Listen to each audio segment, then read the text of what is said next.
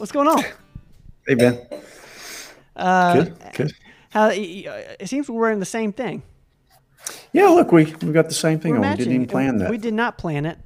That's pretty cool. I'm gonna pull this collar down so it doesn't get my earphones. Um, Your collar's a little different than mine, isn't I'm just pulling mine down a little bit. Yeah, it is a little bit different. I wonder it? why. I'm drinking a limeade as well. A limeade. I'm Whatever not you. drinking a limeade. I'm drinking a Perrier. I'm drinking a Perrier. Oh, well, this is an old fashioned. It's not Yeah, come really. on, come on. Yeah. I gotta be the host here. I gotta be focused. You know, I can't be having an old fashioned quite yet. Ben, Bentha I from could Ab- drink. I could drink 10 old fashions and still be more focused than you drinking a Perrier. That, my friends, is probably true. I do have a reputation for being a little scatterbrained, so that's why going through the comments and answering questions that way really works well for me. Because it constantly, I'm constantly going to like a different thing, so it's perfect. Okay, we got let's see, Bentha from Abington. Awesome, great to have you here, Bentha. We got Rachel in the house from our Johnson City office. Thank you for that, Rachel. Thank you for hanging out with us. Ruth got a great question on GABA and L-theanine. Thank you.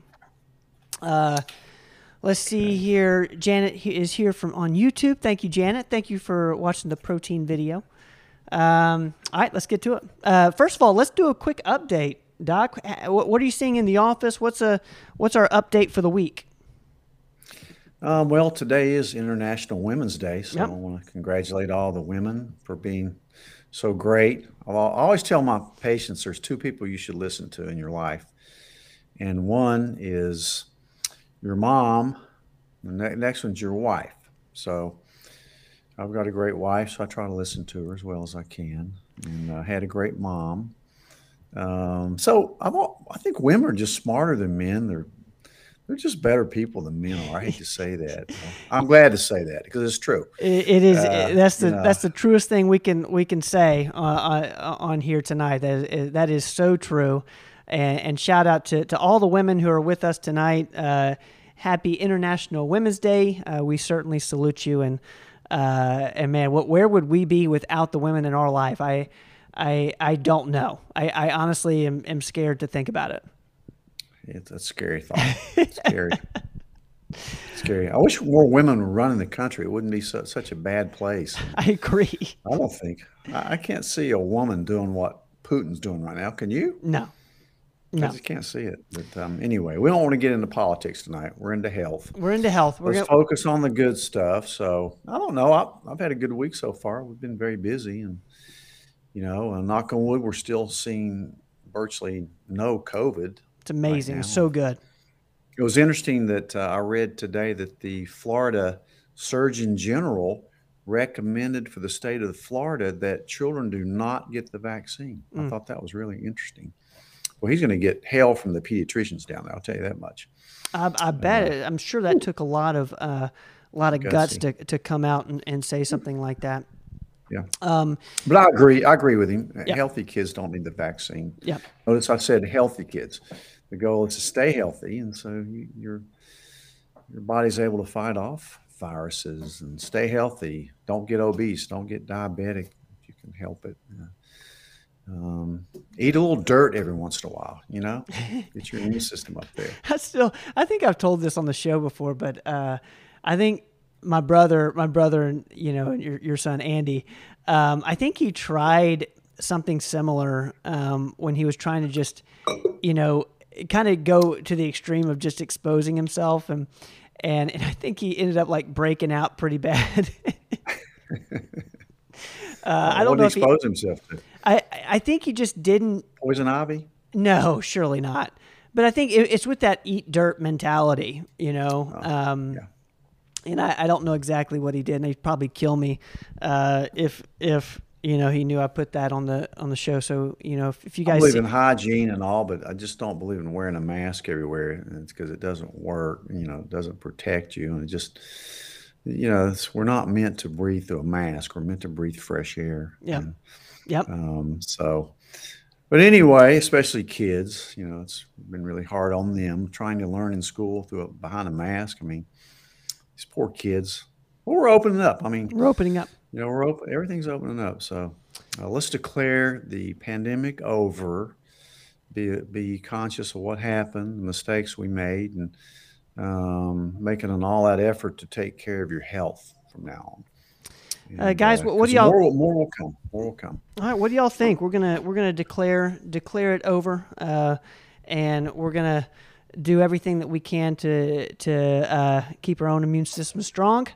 And our way of doing that is by answering some questions on Tuesday nights.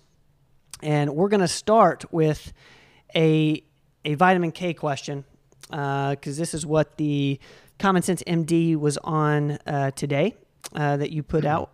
Heard your podcast on vitamin K, thinking about plaque in arteries. Is there anything to help clean out the plaque? Does D3 and MK7 help? What's your thoughts on that?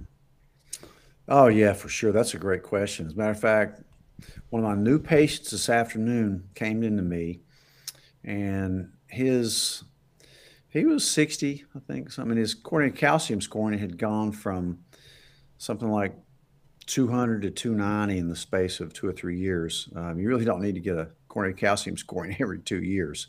Every 10 years is good enough. But anyway, he was concerned that it had gone up that much and wanted to know what he could do to bring it down. And certainly vitamin D with K is the first thing I always mention, or vitamin K, because vitamin K and MK7 is really the best form of vitamin K2.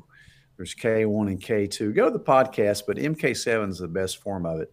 It works great as a supplement, but it helps to demineralize vessels. So it helps to clear out plaque from vessels. So I definitely said, get on some MK7. And of course, the vitamin D is essential for everybody. This pandemic probably could have been an endemic and not a pandemic if everybody had taken vitamin D and had adequate levels. But of course, what the vitamin D, the K allows the vitamin D to help bring the calcium into your bones, not your arteries or your joints. So the first step with helping clean out plaque would be K. And I also mentioned you might want to get on some EDTA, that chelator. And, certainly do all those other things that you want to do, like I set him up for a carotid IMT test to see if that plaque is soft or calcified, so, and all the other stuff that we always talk about, insulin resistance and stress plays a part, sleep, the whole deal. But yeah, that's some good ways to get plaque out of your arteries. Those are the two biggest ways, is the MK7 and EDTA are two great ways. And there's other ways as well, but great question. Yes. And I'll go ahead and ask this because I'm sure people are going to put this or going to ask at some point. You mentioned that you might go to a pure MK7 at some point. Is there a brand you like for just straight up MK7? I know you're taking the combination probably now. Orthomolecular makes a great MK7. Okay, it's just straight up MK7. You need K1 and K2. MK7 is just the best form of K2. K1, which comes from plants, you can get that through eating green leafy vegetables. And then there's K2. The main forms of that are MK4 and MK7.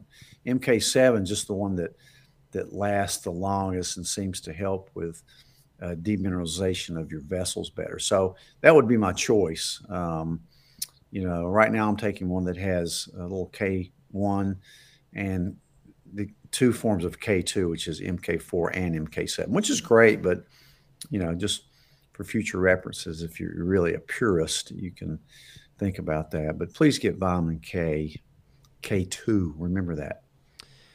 All right. Thank you for that, guys. All right. Next question. My thyroid hormone medication seems to have stopped working. I changed brands twice. Still no improvement. I read that this is becoming a trend. Why is this? Any suggestions on what I can do? Thyroids are tough to balance in some people's regimen. I mean, their numbers can be all over the place despite them being on the same dose.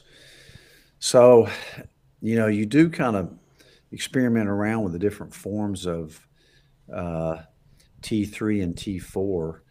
Um, but you have to look at other things too, like is your cortisol level normal? Cortisol and insulin interact with thyroid on the minute to minute basis. So if one of those is off, your thyroid is going to be off. It's going to be very hard to regulate you. But again, the numbers are there, but I go more clinically on how you're doing. Sometimes adding iodine helps. Um, if you have Hashimoto's, certainly you need selenium and zinc and a gluten-free diet, um, and probably a dairy-free diet as well. See what kind of gut problems you have. It could be an absorption problem. You may need to dose it at night instead of in the morning. Definitely, on an empty stomach. Um, so those are some of the things. It gets complex. It really does. So keep trying the different forms. Sometimes I'll have people on both at once. Like, I prefer NP and Armor as a standard for me instead of levothyroxine or Synthor, because those are just T4. The Armor and NP are T3 and T4, T3 being the active form of thyroid. But people are different. I mean, you have to work around it a little bit. Sometimes I'll add, if they're on T4, I'll add Cytomel, which is T3. You usually have to dose that twice a day instead of just once. But sometimes it can be a job, but don't, look at the numbers, but also look at the symptoms, your body temperature and things like that. So it can be kind of complex. It really can, balancing a thyroid. Um, so I hope that helps you. But, All right. Thank you for that question there. It came over on email. All right. Let's get to the next question here. All right. There's a hormone question. I know every case is different, but in general, do you think it is too risky / increases your risk of breast cancer, etc., to start hormone therapy 4 to 5 years after menopause? No, I don't think it's too risky. It's better to start it before you go into menopause. Um, Women's hormones are a lot more complex than men's because they have four hormones that change every month. So they drop off at different rates. The first one to drop off is usually progesterone. So you get estrogen dominant, and when you have too much estrogen in relation to progesterone, you tend to get fibrocystic breast, uterine fibroids, crazy periods, and sometimes too heavy of periods, clotting, that type of thing. Then anemia and all the other things that go along with it. But so, and it's known that by the time you are in full blown menopause, which is 1 year after no period, you've already lost a lot of your bone volume. One of the reasons you're doing this is to preserve your bones. Um, so it's better to start early, but it's not too late for sure. Um, it's not going to increase your risk of breast cancer um, by starting on a little bit late. We use bioidentical hormones. We don't use synthetic hormones. You don't want to start any form of estrogen on a woman that already has breast cancer. That's why you need your mammogram, or if you do thermography, that you need to get that clear before you start, and then you need to undergo your regular monitoring. Um, and keep an eye on. You don't want to get too much estrogen. Remember, progesterone protects your breast against too much estrogen. Same thing with your uterus, with uterine prevention of uterine cancer. You can't give unopposed estrogen to a woman who has a uterus. You need progesterone to protect. So in a lot of ways, progesterone's, maybe the primary female hormone. But you need and women need testosterone as well, and DHEA. So every case is different, but no, I don't think it's too late to start HRT 4 to 5 years after menopause. It's very important. If women take bioidentical hormones, in midlife, they're about half as likely to get demented as if they don't.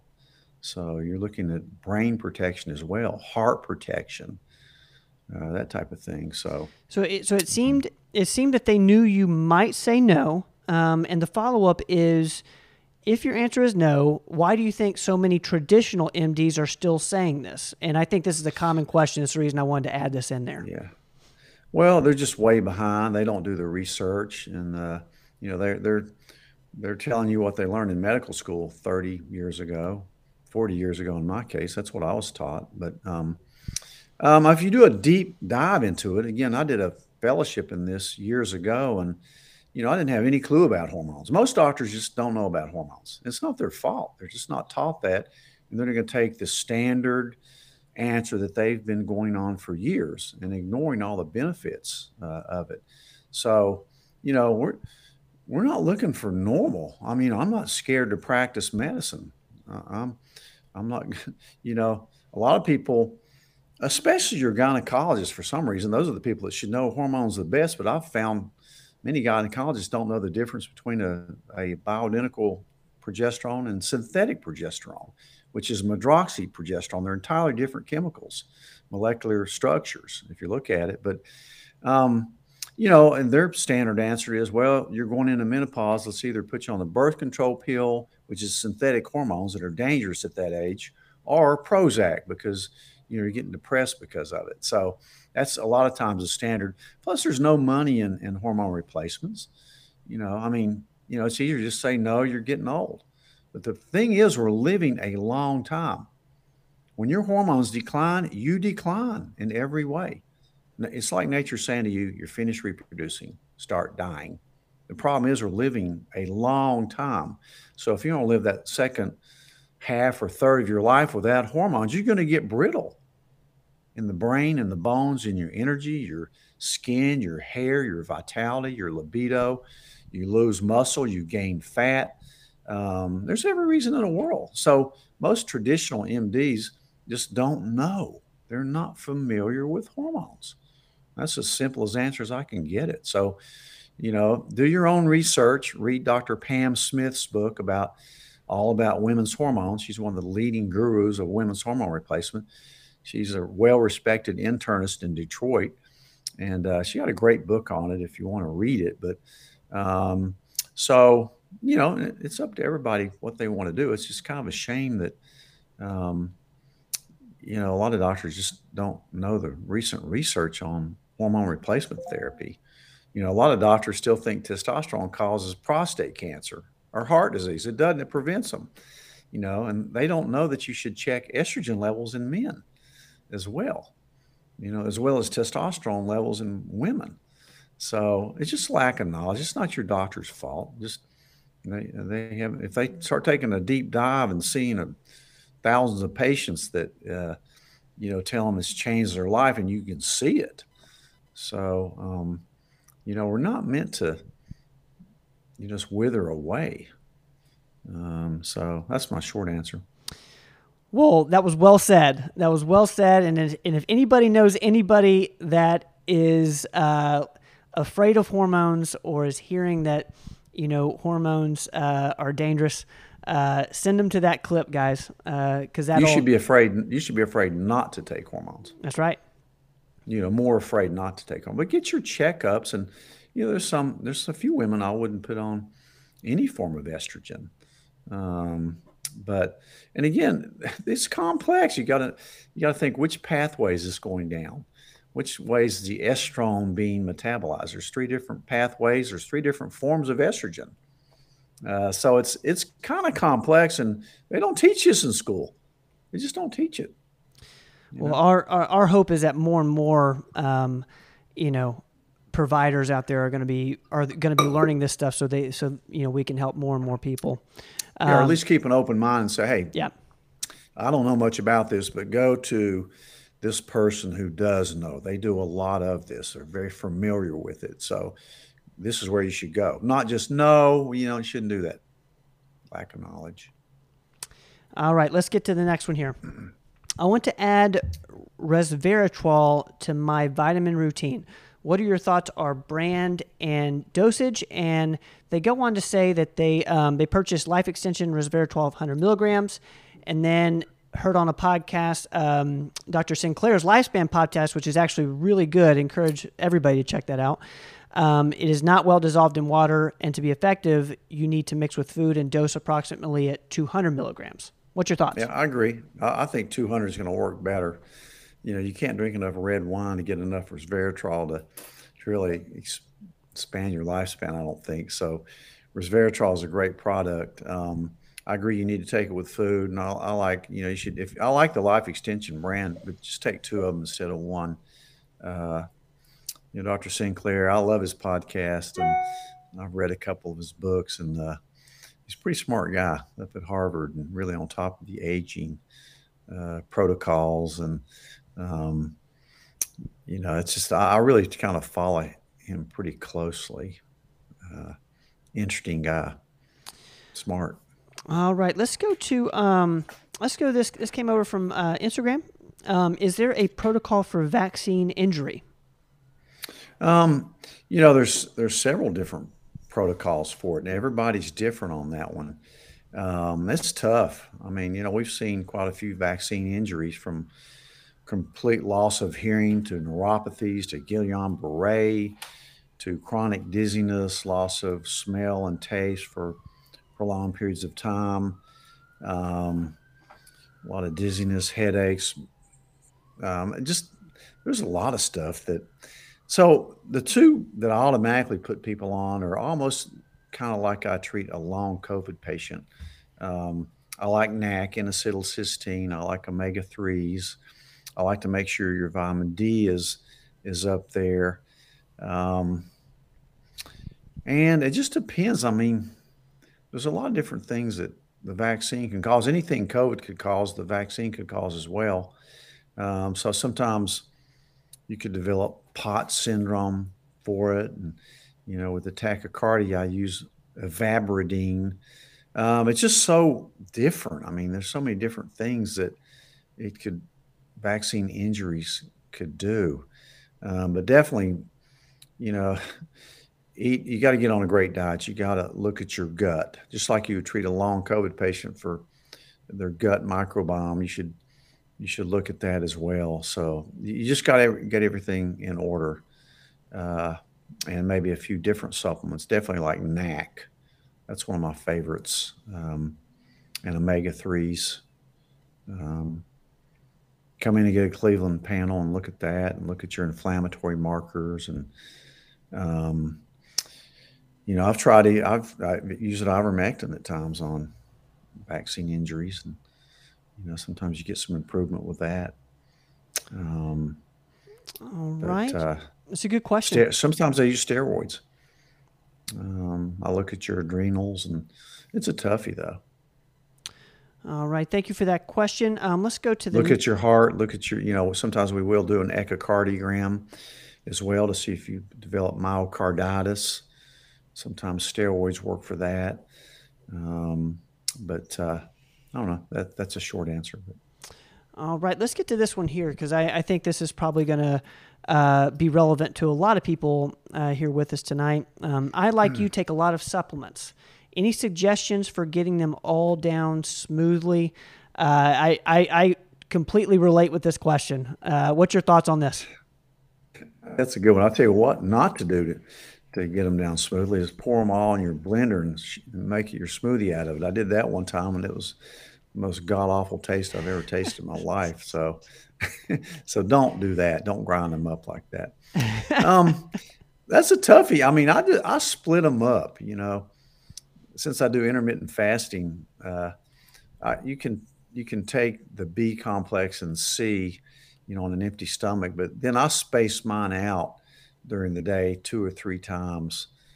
So just space them out. Most of the supplements you take with food, and it forces me to drink a lot of water. Yeah. I don't drink enough water, so it really, helps me to drink more water. So, and some of the pills are kind of big. It's not fun to get one snagged in your throat. I've done that a few times. Gosh, it is not. I've learned how to take a big gulp, And don't lean back and swallow them. Lean Yeah. forward, you know. I'll never forget one time I had one stuck, and I called you, and you had me jump up and down for a little bit. I felt Yeah. so crazy. Uh, Massage your throat down, and it's going to go down. It's it not going to goes down. choke you, Yeah. but man, you'll feel terrible at times when it gets stuck. It's But no fun. It's no fun. uh, All right, let's drink get a ton. If you get one stuck, just keep drinking. Just try to wash it down. or eat or have like a get some food in you to some degree. All right, let's go to the next Yeah. one. Let's see here. I saw that chlorophyll can be used for anemia. Is this true? Do you recommend it? What else can chlorophyll be used for? Chlorophyll is just a great. It's a great little supplement. You know, I've taken it in the past. I need to get back on some more. Um, it's just a plant pigment that is a great antioxidant, and you can get it at most good vitamin stores. We don't carry it. We should, but we don't. Yes, some people have used it for anemia because it has some of that heme pigment in it. I think hematology. But yeah, I think it can help. You can certainly get on it and see what it does.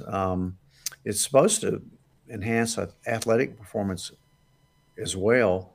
Um, but so certainly, some people anemic will do it. Enhance athletic performance, inflammation. It helps. It may even help your gut. A lot of people use it to kind of calm their gut a little bit. It's just real green, and it usually comes in. Put the drops in water. Uh, but yeah, chlorophyll's a great little product. Great uh, flavonoid. So, which means plant pigment with all that good stuff in it that um, acts as an antioxidant in your body. Hope that helps. All right. Try it. Thank you for that question. All right, guys, it's that time. We are going to move into the comments and take questions. So if you have a question for Dr. Rogers, go ahead and put it in the comments there. And I need to have someone on the team, if we could go to last week's broadcast. I know we missed a few last week, and I want to see if we can't get some answers in there. If you could put those in the comments, I'll know it's you if you put that in. Okay, let's get to some questions here. Just go ahead and get going. Let's see, let's find a question. Let's start off with Aram. Aram always gets our brain going.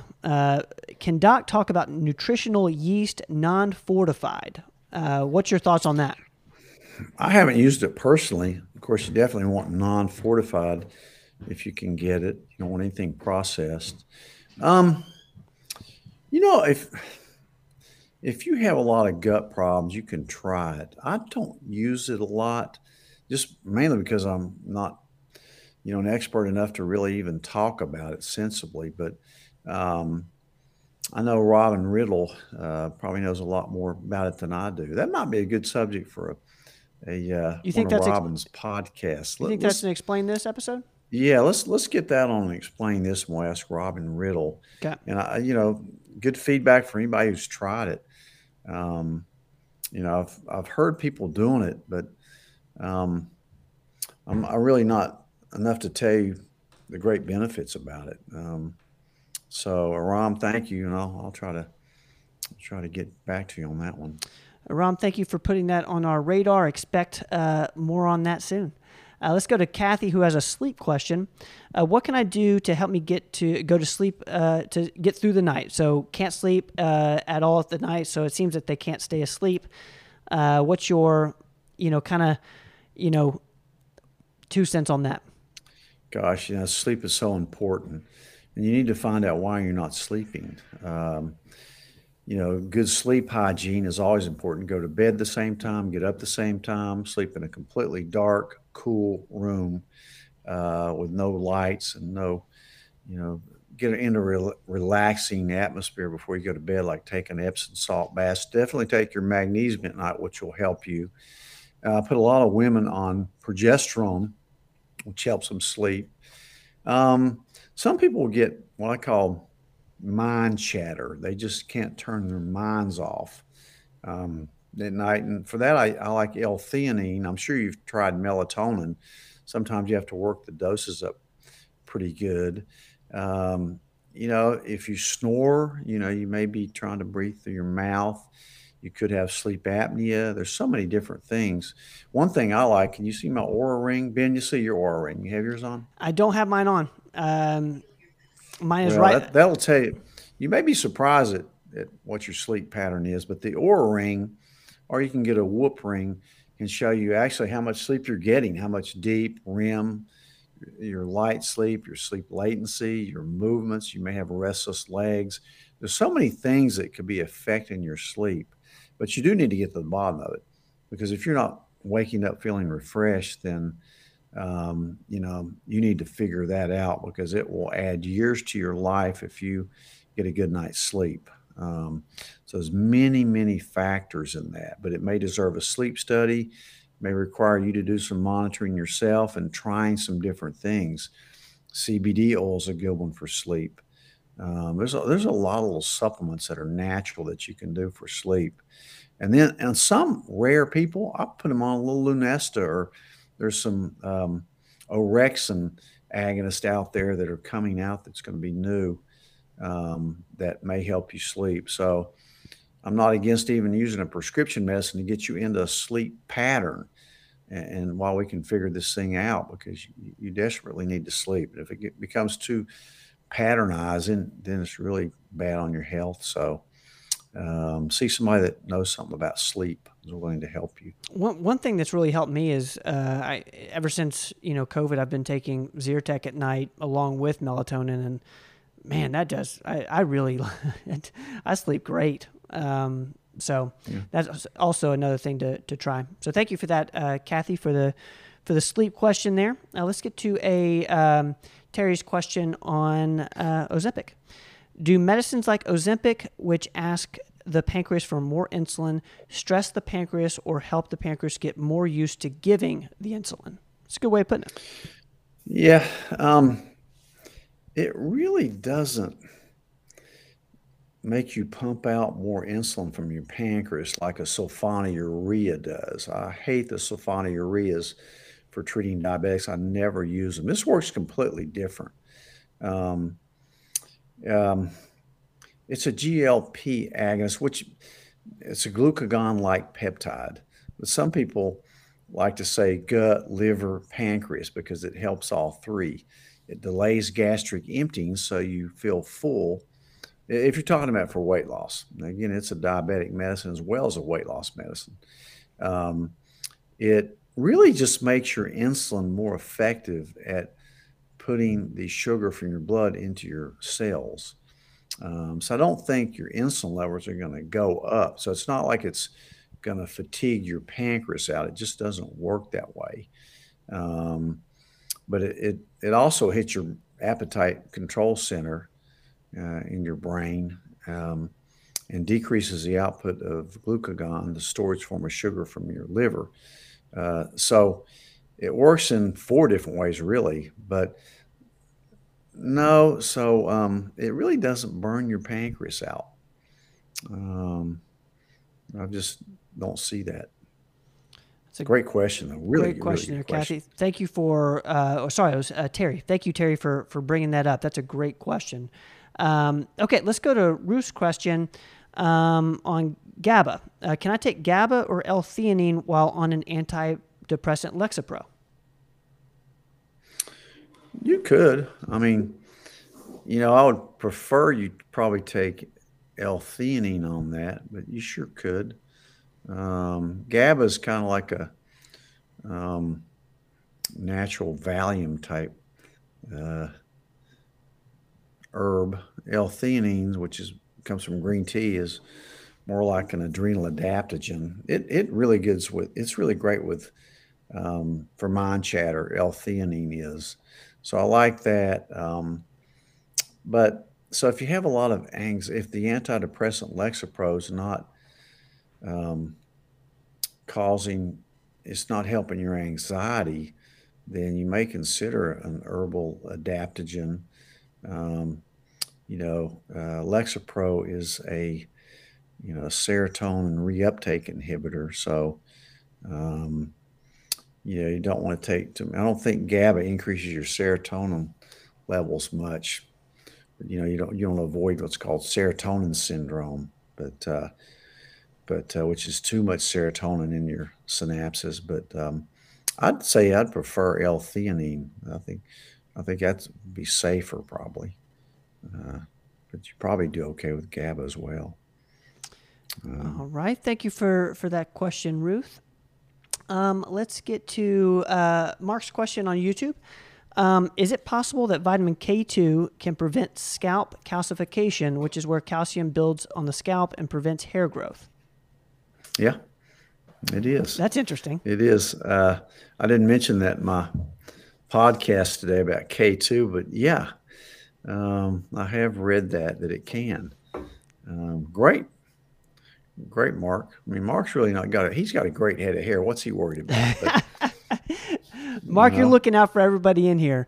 Mark has one of the best head of hairs out there. I don't know what he's worried about, but he's into health, that's for sure, and he does a deep dive as much as any of my patients. Thank you for that question, Mark. I know that helps somebody. We'll have to add a little addendum on the article that came out on K2 today. Okay, it's great to see Mark last week. It's fantastic as always. Thank you, Mark, for all that you do for us. Thank you, Mark. Thank you, Mark.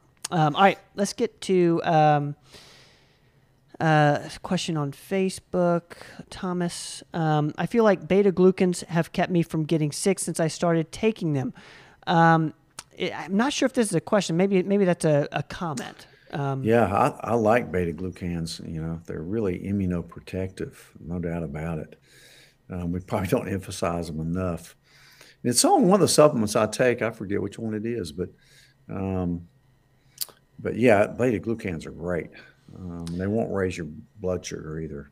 Kind of like D-ribose will not, which I use sometimes for energy, will not raise your blood sugar. But some people combine their beta glucans with aloe. And there's a little drink that has both of them in it that's pretty good. But it's interesting. Good comment. Thank you for that comment, Thomas. Like I tell you guys, information in the comments is as valuable as the information that's coming in. These people are smart out here. You're telling me they're really smart. They put in words that I can't even pronounce. We appreciate those comments. Thank you for that, Thomas. Okay, let's get to Motaz's question. Motaz asked, I have a quick question about Sermorelin. What is it exactly? How does it work? What are its benefits? And what does the doc think of it? Yeah, that's a great question, Motaz, and it was good talking to you as well. Always located in the cold. I think he told me it was 13 degrees in Michigan today. But jeez, the good doctor has a way of getting through things like cold weather. Yep. So he always keeps a good attitude. He gets in the gym every day. I haven't seen him in a while, but he's probably shredded as he usually was. Back when I used to see him as a patient. He'd come in and it was almost intimidating when he'd start posing down and flexing his muscles. But anyway. But Sermorelin, that's a great question. Sermorelin's a peptide that I use a lot of. And peptides, and there's a lot of them,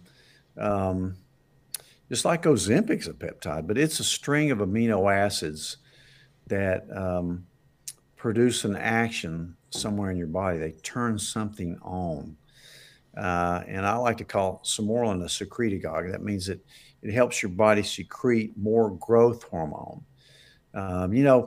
Growth hormone is a great hormone, but it's controversial. It's illegal to prescribe it in Tennessee unless you have dwarfism.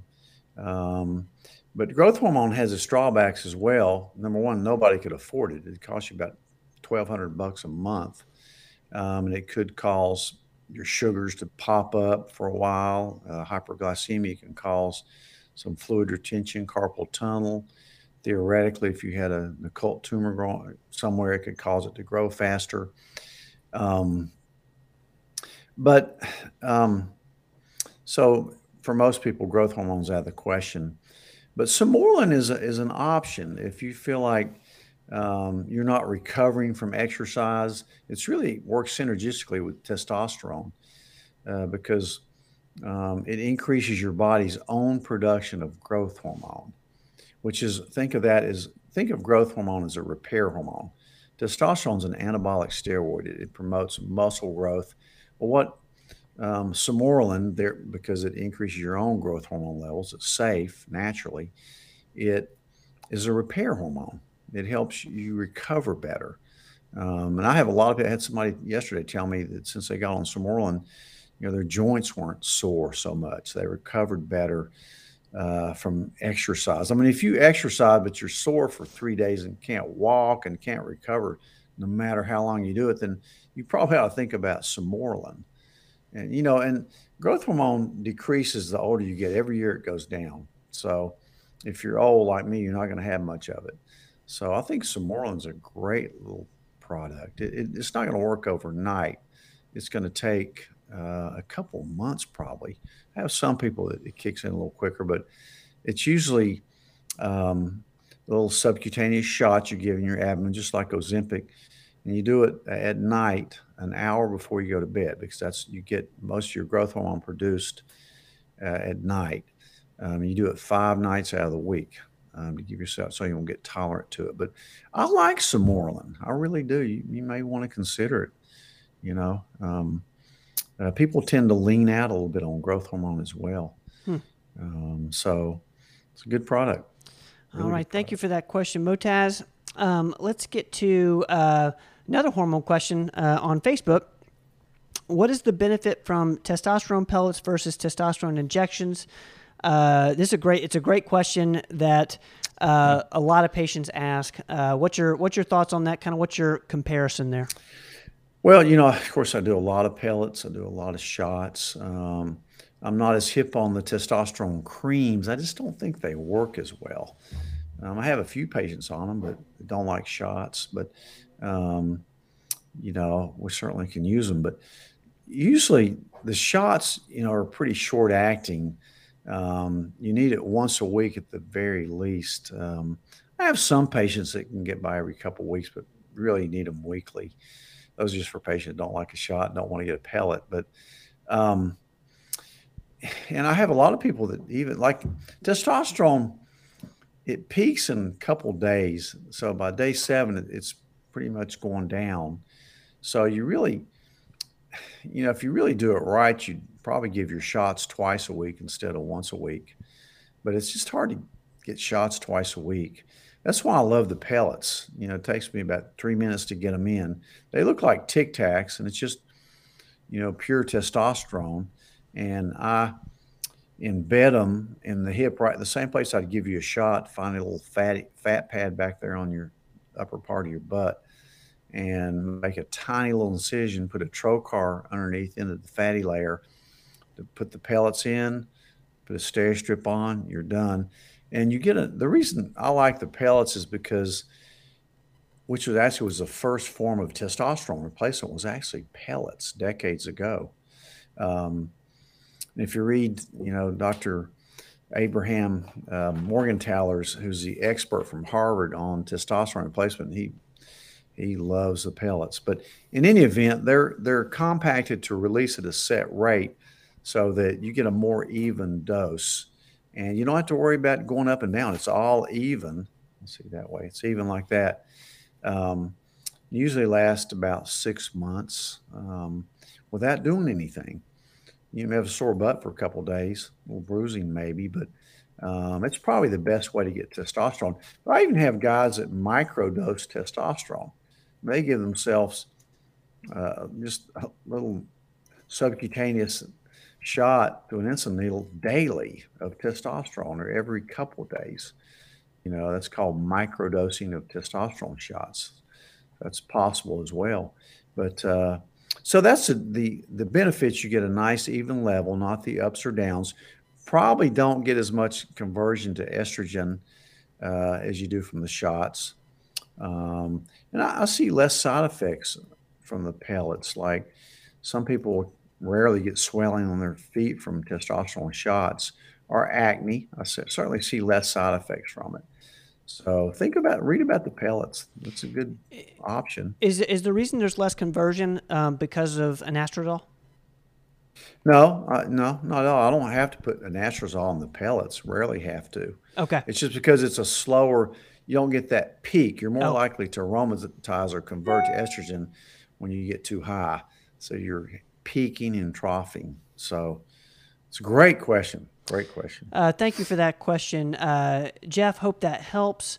Let's see here. Let's get to D. Lynn's question. My husband's cholesterol is high, 132. Doctor said either atorvastatin, or fish oil with B3.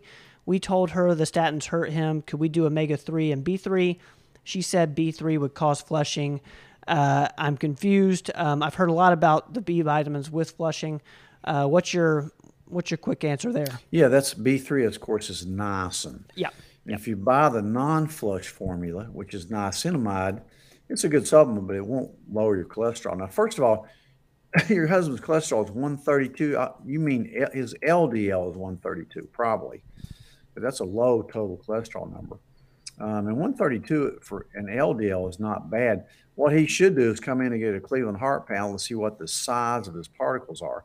That's where all the money's at, and looking at that, his amount of oxidized LDL and other risk factors. So, atorvastatin, of course, is a statin, Lipitor. And I don't think everybody needs a statin, unless your cholesterol is really high, familial hypercholesterolemia, or you've had a stent or a bypass known heart disease. I don't slap everybody on a statin like a lot because there's a lot of side effects from the statin. Like they hurt him. They made his muscle ache. They can damage your liver. And plus you need cholesterol for brain functioning. So you don't need to bottom out your cholesterol. I see so many people in there that have a cholesterol level that's too low. Remember, testosterone and thereby all your hormones come directly from cholesterol. So you really don't need to lower your cholesterol that much. The thing, and cholesterol doesn't cause heart disease anyway. So look at all your risk factors. Get a CT calcium, Cleveland Heart panel. You can certainly, and I'll look at it. You can certainly take niacin. There's a strategy on how to use it, though. If I start somebody on vitamin B3, which is niacin, and certainly omega-3s, omega-3s are great for triglycerides. They're not too good at lowering your cholesterol, to be honest with you. But and this Cleveland panel will look at all your fatty acids and see if you need how much omega-3s you need, and how much linoleic acid you have in your body, which is an inflammatory form of omega. It's called omega-6. But so if I do niacin B3, I start out, you can get it over the counter at anywhere. You're usually going to be a 500 milligram. You take one of them, you'll never take it again because you feel like you have an allergic reaction. You'll go to the ER probably. And it's just the flushing that it causes. So I start out, when I do dose niacin, I have to order these because you can't find them. At 100 milligrams, I dose it at night with an aspirin. So you'll sleep through the little bit of flushing you're going to have, and you'll have your aspirin there to help it. And then I increase the dose by 100 milligram every 4 nights to get up to a gram and see what that does. Sometimes I go higher to 2 grams. But so my advice too is look at all your other risk factors. You may not even worry about your cholesterol anyway. But so get a better workup on it. Get a Cleveland Heart panel where you get everything checked, and get a CT calcium scoring to see how much plaque you have in your coronary arteries, and look at your other risk factors. Are you a diabetic? Do you have hypertension? Do you have a strong family history of heart disease in the 50s and 60s? And things like that. So don't automatically say, hey, I have to go on a statin. You don't. Um, Great you question know, there. Thank you for that, D-Lynn. Let's see. Let's go to. I want to put this up there for. If you do, thank you, Raynette, for putting this in there. Robin did and explained this episode on Sirmoreland. So if Motaz or anyone else who wants to do a deep dive on Sirmoreland, you can find that on our YouTube channel. If you search Performance Medicine Sirmoreland, that'll come up. And let's get to. Let's see. A question we missed last week is here. What do you think about EMF in the bedroom? This was a missed question from last week, and to be honest with you, I'm not sure. I guess it's electromagnetic field. frequency, yeah, Frequency. electromagnetic. Yeah, a lot of people think they're bad for you, and they probably are. It's hard to avoid them. So, yeah, I mean, so if you live under a huge power grid, power lines, it's probably not a good thing for you. Having your cell phone by your ear all the time is not a good thing for you either. Um, but yeah, it's probably optimal if you don't have EMFs in your bedroom, like your phone sitting right beside you, or your iPad, or anything electronic. It's probably especially if you have problems. If some people don't do well with them. Some people probably okay with them. Like about 20, say mold. About 20% of the population is extremely allergic to molds. The other 80% is not really going to bother much. So, I mean, it just depends. But if you're a purist, you probably think about eliminating EMFs in your bedroom when you sleep. Plus you want things dark and quiet. So, but those things are out there buzzing around. So, All right, thank you great for question. bringing that up. Let's see. This is one right here. That we definitely missed this one. Thank you for that. My vitamin B is 1400. What is the normal range? This is from last week's Q&A. I assume you mean B12. I think it's B12. You Yep. know, it's Yep. got to be B12 because you can't just get a B level. Yeah, I mean that just means you're taking vitamin B or getting it somewhere because that's a good high number. I like it around 1,000. But remember, if you ever get like on the Cleveland pound, you're going to get a vitamin B12 level on that and a folate level. Um, and if your B level says high, like 1400s on high, that just means you're taking B12. It means nothing. Keep doing it. So you're getting good you're getting a good B12 level. So if it's high, don't let your doctor say you're taking too much B12. It's going to hurt you. It's a water soluble vitamin. It's not going to hurt you. It's going to help you. So that's a good number. All right. Thank Keep you. taking it. Thank you for that, team. And let me. I'm going to get to a few more questions with the people that are here right now. Let's see. Let's go to Roel. I've actually become kind of interested in creatine. I'm trying to do an interview with this creatine author. I know if you're interested in creatine, you've heard of this guy, and his name's blanking on me right now, but expect an outside the box episode on creatine. Doctor, I'm hearing more and more that plain old creatine monohydrate is really having some big benefits. And I think that might be it, Roel, if you had a follow-up question, or maybe just, Yeah. have you heard the same thing, Doc? Yeah, I have. I've read some recent articles. We ought to have a podcast on creatine. I But, think so too. initially you hear, well, it's just going to cause cramping. It's not good for you. The high school football players are taking it. And, from being a team doctor for 35 years, a lot of the guys take it. It does tend to, increase your muscle volume. It's a lot of water retention maybe in the muscles, but there's a lot of recent evidence that it prolongs lifespans and helps, anything that helps your muscles is good, in my opinion, unless you overdo it, but within reason. But, you don't have to load with it. You just take, a gram, anywhere from 1 to 3 grams of it. So I think it's a really good thing. I think it's probably good for your joints. You need to drink enough water with it. Some people, if they get real dehydrated, could cramp more with it. I saw that on the football fields. But yeah, I think it's a really good thing. And we'll take a deeper dive on it, Ben. I think Yep. with a podcast or maybe an outside the box on it. But, Thank you for yeah, that, Roel. it's one of those anti-aging supplements. It really is. Tony Robbins, I think you read some Yeah. things in the new Tony Robbins books about creatine, and you know, Let's so get to read his book. Let's get to Johnny's question here. I've read that ascorbic acid isn't the best form of vitamin C. Any recommendations? Sodium ascorbate is what a lot of people think is the best, but you know, if you tolerate things on your stomach, it's probably not a huge difference with that.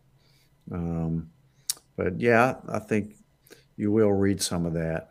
I'm not real picky when it comes to that, but sodium ascorbate is probably the best form of it. All right, thank you for that, Johnny. Real quick, let's get to Janice's.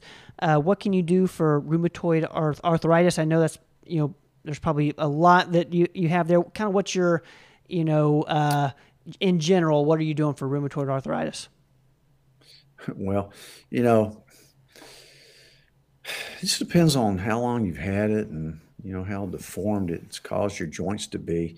It's another one of these autoimmune diseases that may start in your gut. It actually may be kicked off by Lyme or some other infection that we don't even know about yet. So some of the things that I do outside the box, well, of course I try to balance your gut, look at your gut microbiome, and try to get your gut functioning as normal as possible. And sometimes I'll even use doxycycline, an antibiotic, for a month and see how that helps. If it does, there's probably an infectious etiology to it, like Lyme, and then maybe do some pulse therapy. Certainly, you can use traditional nonsteroidal anti-inflammatories.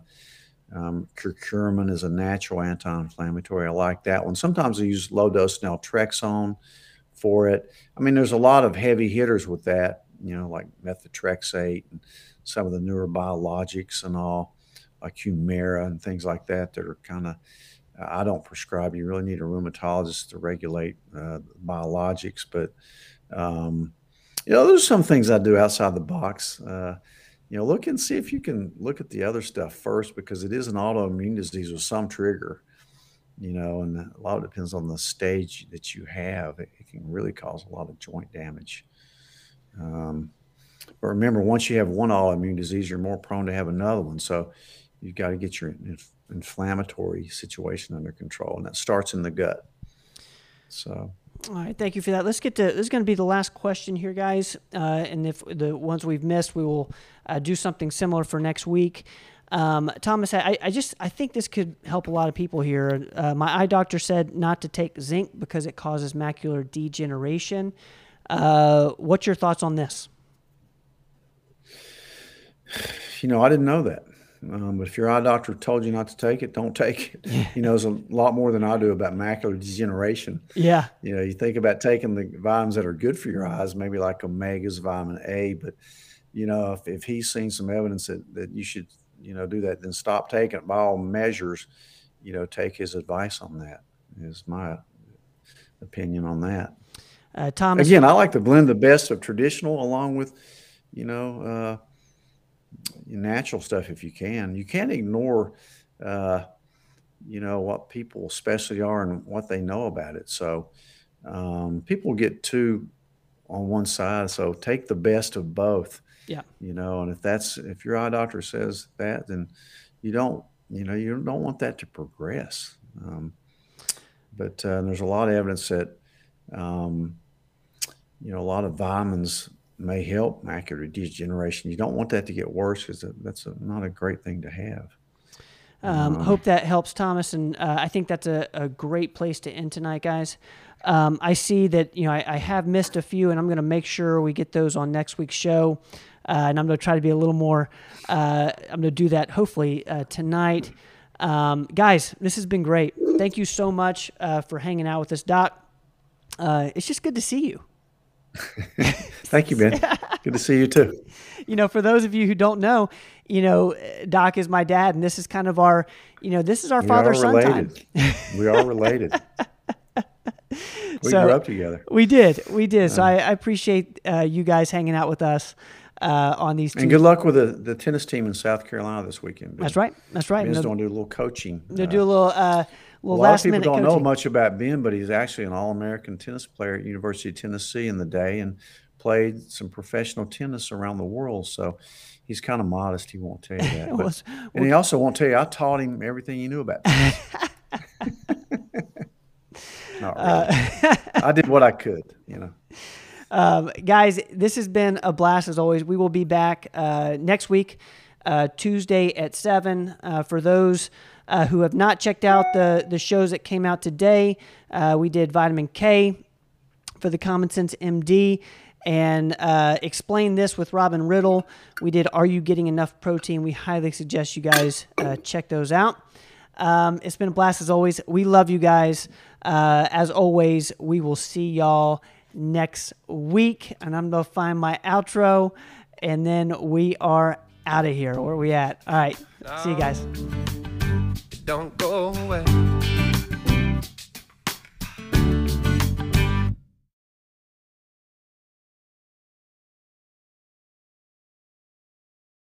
Thanks, guys, for listening to this episode of the podcast. Please share the podcast with your friends. And if you haven't subscribed yet, please subscribe. We will see you guys next time.